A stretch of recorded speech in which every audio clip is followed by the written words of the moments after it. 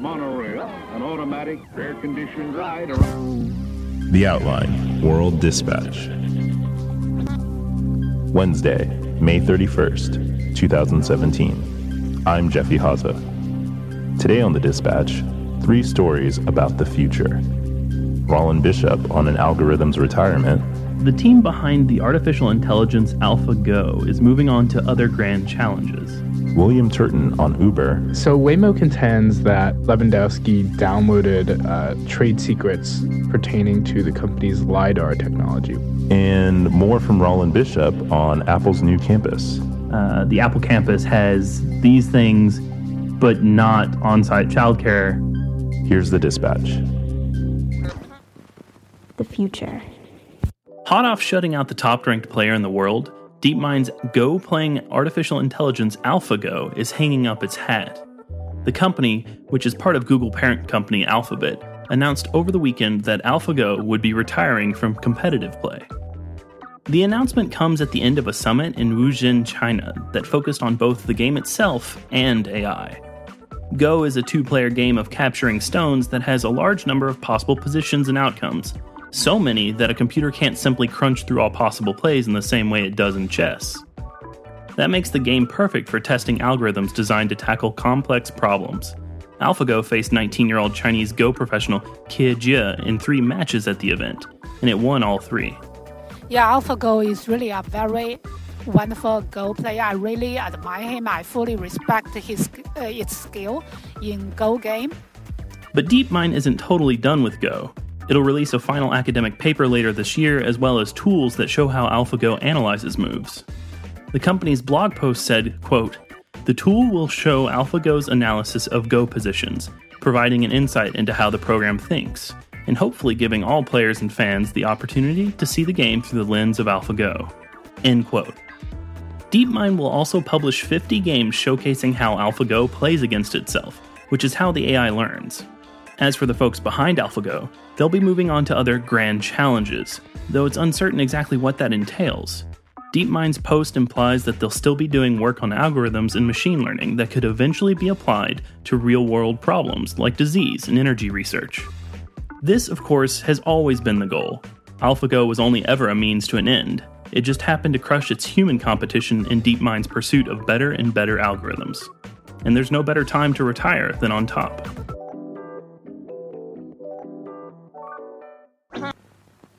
The future.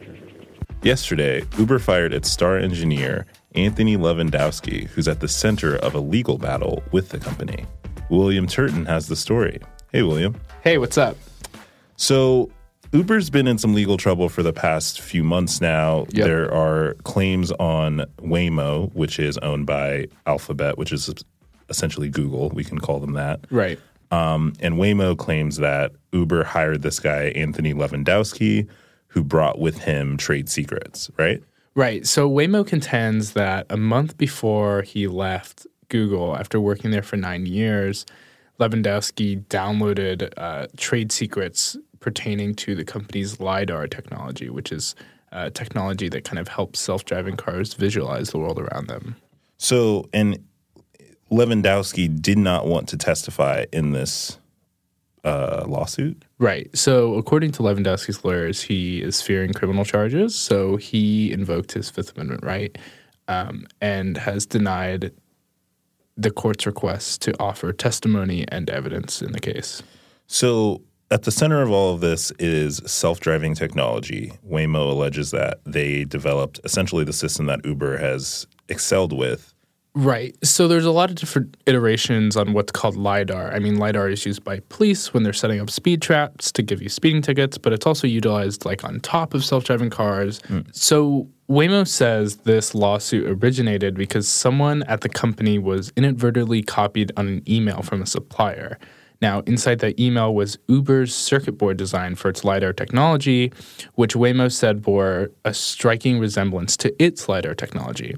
So basically, they got an email they weren't supposed to get and realized, hey, this circuit board looks a lot like our circuit boards.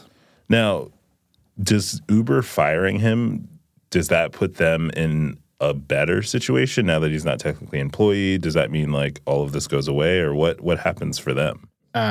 Uber warned Lewandowski that he would be fired if he didn't comply with the court's order. The case really isn't shaping up great for Uber. So having one of their employees that is not complying with one of the court's requests definitely wouldn't help their argument. And by firing him, maybe it'll help show the court how serious they are about the case. So, and now, and I think it kind of matters a little, right, that Google was one of the early investors in Uber. Right. At one point, what was formerly called Google Ventures pumped $258 million into Uber.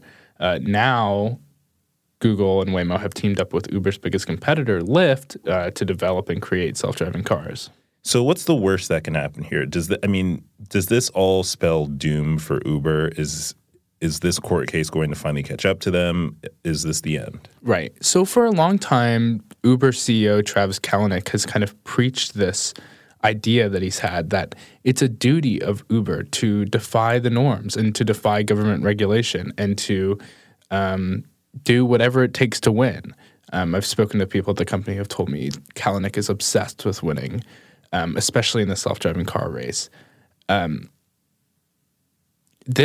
It's really kind of Pandora's box as to what this case could hold. Waymo hasn't really asked the court for money yet, but there could be potentially criminal charges if they were negligent. There could be a massive judgment against them. There could be an injunction that stops Uber from using their self-driving technology that they've been pumping money and resources into.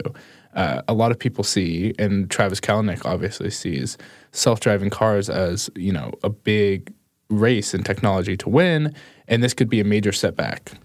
Wow. Well, I guess we'll have to just keep our eyes peeled. Yep. Thanks, William. Sure thing.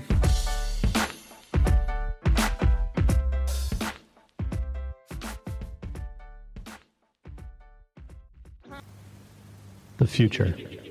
Apple, one of the wealthiest American companies with around 110,000 employees total, has a new corporate campus that reportedly costs an estimated $5 billion.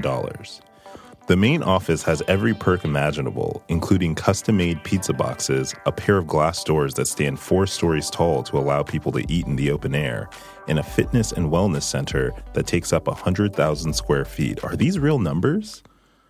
100,000 square feet? This is all going in. So when Apple was designing its worker paradise, why did it skip the on-site childcare? Rollin Bishop tried to find out. Hi, Rollin. Hey, Jeff. So a lot of these numbers are quite staggering. 100,000 square foot fitness and wellness center. Do I have that right? Mm-hmm. That's according to Wired, yeah. It seems like a no-brainer for them to have included childcare in all of this.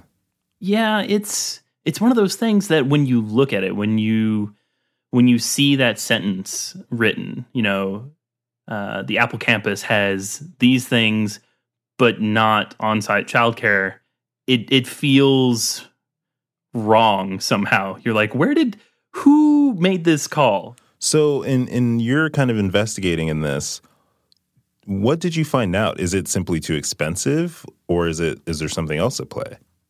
That is the question I set out to answer, and I think where I land is ultimately it is a very expensive proposition, hundreds of thousands of dollars to make sure that a on-site center is up to code, that it can scale to the size of your workforce. Obviously, not all 110,000 employees are working at this main campus, but there's a pretty sizable number there, right?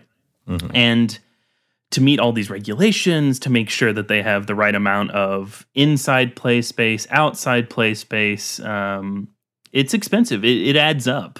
The big thing is that most companies don't actually do this. Looking into this, Apple's not alone. So what kind of benefits are other companies offering? There definitely are companies that have these on-site childcare centers, and let me be clear: having an on-site childcare center does not necessarily speak to the quality of that care, which is something that a lot of the advocates, like Dion Dobbins with Childcare Aware of America, stressed to me that even though they might have numbers and information about how many of these companies offer childcare of some kind, we don't necessarily know how good that is. So one of the things that we do talk about, we do talk about, the cost, but we also talk about what companies are doing around helping families, because they realize that childcare is a work support. And if you have happy families, if you have families that can feel comfortable with where their children are, that they're safe, and that they're receiving the amount of developmental appropriate care, then they're going to have happy workers. There are other companies in this sector like Dow Jones, Johnson & Johnson, Prudential, not necessarily like Silicon Valley style, but bigger companies that do offer on-site care. So in the end, is Apple off the hook here? I think that depends on who you ask. Everything that Apple does sort of sounds like a logistical nightmare when you just take it with its base parts. And I think that childcare centers can be expensive, but it just sounds like if everything Apple does is so difficult to do anyway, what makes this different? And I think the answer is nothing. So why not have one? And the answer is because they just decided not to. Wow. Well, thanks a lot, Rollin. Yeah, of course, Jeff.